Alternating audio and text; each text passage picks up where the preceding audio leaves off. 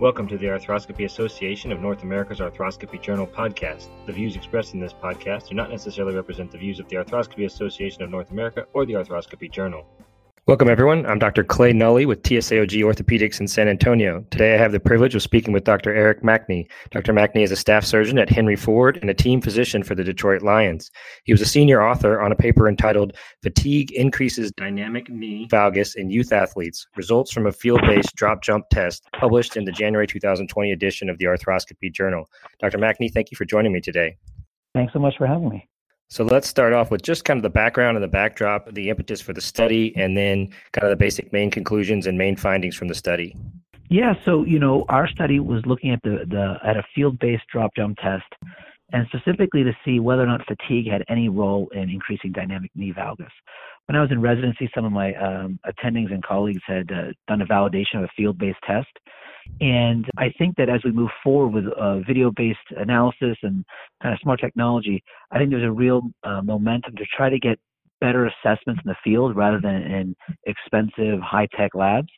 So we wanted to see if we could kind of expand upon the study by Redler on the field-based drop jump to see if we can detect any impact of fatigue. And I think it's one of those age-old questions, what contributes to ACL risk? And we know there's a lot of different risk factors already out there, but we wanted to see if we could determine whether or not fatigue had a role, and if so, if we could quantify it. So that was the kind of motivation behind the study. And, in brief, we took a number of high school athletes, about 85 of them, anywhere from 14 to 18 years old.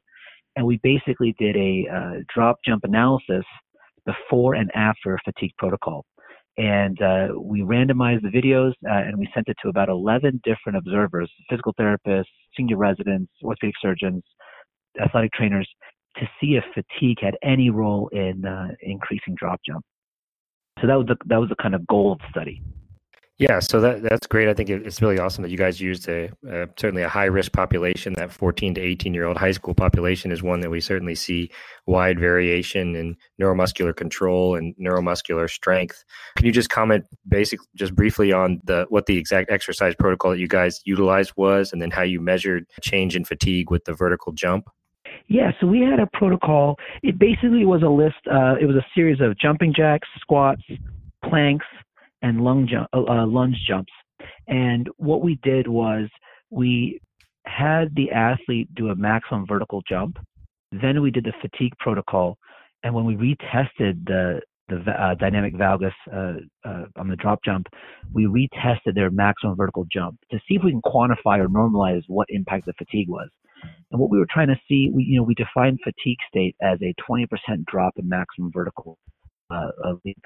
And we had about a quarter of our kids out there. So I think that the challenge with these kinds of studies is that there's not a lot of really good evidence on what's a good fatigue protocol and what's a good fatigue assessment. So we're trying to find out what's the most relevant possible. But even with the fatigue protocol where we had the kids do, game type stress and conditions, we only had about a quarter of the students or the athletes get to that 20% threshold. And on average, there was about a 15% drop in the maximum vertical leap. So that's how we tested it, but we really wanted to quantify it and normalize it based on some sort of objective metric. Yeah, it's interesting, as you mentioned, only a quarter of them kind of reached that 20% threshold. I think it was 22 of the 85 athletes reached that 20% threshold and decrease in the vertical jump for the fatigue threshold. But interestingly, I think there was something like 38 of the athletes still had increased dynamic knee valgus. So there's actually more that had an increase in dynamic knee valgus than reached that 20% threshold for the decrease in vertical jump. So it almost kind of shows that even if they don't reach that set threshold, and I'm sure you guys probably set that just to set an objective number so you could measure that and statistically measure that, but even more than that, still had changes in dynamic valgus, even if they didn't have a significantly amount of higher fatigue as based on the vertical jump.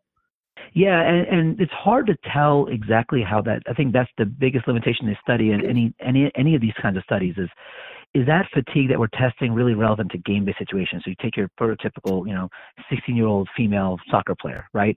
That's an endurance game. If she's been out there playing 40, 50 minutes, is that short burst fatigue enough to really resemble what it's like in a game-based situation? And the reality is that you can't test a real situation. And we've done a lot of stuff in baseball. It's the same kind of challenge. It's hard to test fatigue, but I think that, it's our job to do the best we can and get some sort of objective metrics. And as you mentioned, a half of all the kids had an increase in the dynamic valgus after the fatigue protocol.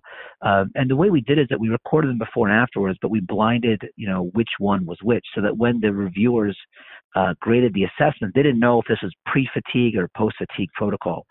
After the fatigue protocol, 68% of the kids were classified as medium or high risk. So even if only a quarter of them hit that 20% threshold, there's clearly some sort of impact on that dynamic knee valgus. And then all the literature beforehand has indicated there's a link between dynamic knee valgus and ACL tear.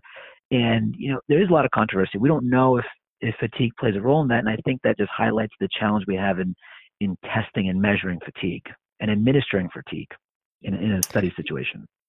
Yeah, it's interesting you mentioned that. You think that's the primary kind of differences between some of these studies? There's other studies out of there. As you mentioned, a lot of studies have shown that the dynamic knee valgus, contributing to ACL injury, but there's a lot of studies, or at least a number of studies and a few reviews. Tim Hewitt and Kate Webster have kind of done some different type of reviews on relationships of fatigue to ACL injury. And some of the studies have shown, no relationship to fatigue to amounts or a type of ACL injury. And so there's kind of some inconsistencies certainly in the literature.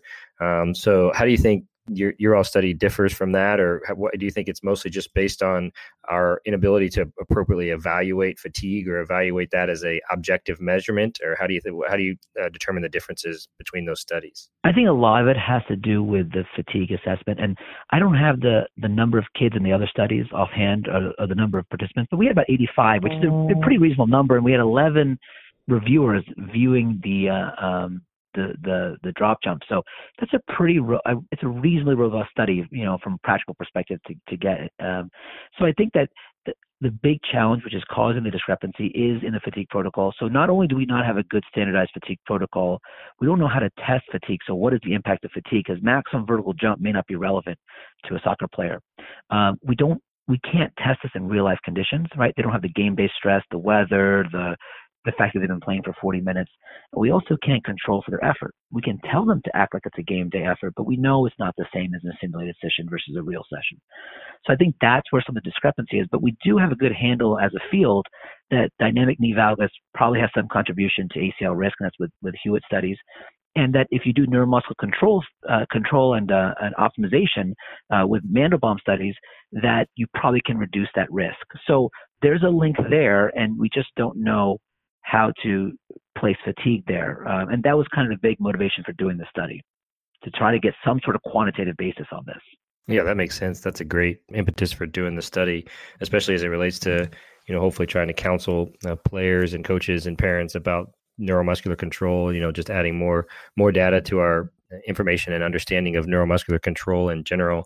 So one of the other interesting findings from the study was that female athletes and athletes older than 15 years of age were more significantly affected by exercise. Maybe the female athlete one is maybe understandable, or maybe that's easily correlatable because we know that female athletes in general are a little bit higher risk of ACL injury. But the older athletes was kind of an interesting finding. Would you just comment on those two findings of the study and whether that was expected or unexpected, and why? Yeah, I think you hit it right on the head. I think that the female athlete being at increased risk, we know they're at a higher risk at baseline. It's not a super large stretch to say that they're at increased risk of fatigue. So maybe their risk is a little more sensitive to any of these changes. So I was less surprised about the female gender risk. I was a little bit more surprised about the age.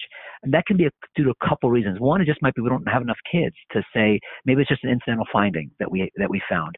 The other thing is that maybe the difference in fatigue is there's more of a magnification at an older age, that there's a higher impact on the dynamics at an older age. And I can't explain why that is, but that's what the data shows. So I think, the way to kind of really clarify it is either A, repeat the study with a much bigger population, or try to do the study, get kids that are actually playing a game and get them right before they get on the field and then retest them as they come off the field. So that's another way to do it, but that would obviously take a very, very long time. Certainly. So that's kind of one thing that you mentioned. Where do you think kind of the research in this area and in this dynamic of ACL research is going? Where do you think the future is going with that? Or what kind of further studies can we do or can we design to potentially improve the evaluation of fatigue and the evaluation of ACL injury as it relates to that? So I think there's a parallel from that question, which is a really good question. I think there's a parallel from ACL injury risk with baseball and throwers, right? We know that with overuse throwing injuries, which is also in this population, 14, 18-year-olds, that it's not just the arm, right? I mean, yes, there is contribution from the flexor pronator and the elbow and the shoulder, but really it's the whole kinetic chain. And core strength probably has a lot to do with it. And any of us who have played overhead sports or any sort of sports know that, if you have good technique, you could have good output, whether it's a velocity on a serve or a baseball pitch, and it doesn't have everything to do with just pure strength. So the extrapolation I'll make is that we do need to figure out what impact fatigue has on injury risk, and we know that the neuromuscular control is important. So where I want to see this go is maybe some randomized studies where we can do a drop jump in a cohort of players and then randomize one segment to a core strengthening endurance training protocol, and then have a control group and see if that changes the dynamic knee valgus going forwards. So that's one way to test in an indirect way the impact of fatigue if you can get better training. And we're trying to do that in the baseball world too right now. So I think that would be a nice follow-up study that we could do. Yeah, that would be terrific. I think you probably would see potentially big differences or significant differences. It'd be a great study design for sure. Well, Dr. Mackney's article, Fatigue Increases Dynamic Knee Valgus in Youth Athletes, Results from a Field-Based Drop Jump Test, can be found in the January 2020 edition of the Arthroscopy Journal or online at www.arthroscopyjournal.org. Eric, thank you very much for joining me today. Thanks again for having me. That concludes this edition of the Arthroscopy Journal podcast. Thank you for listening. Please join us next time.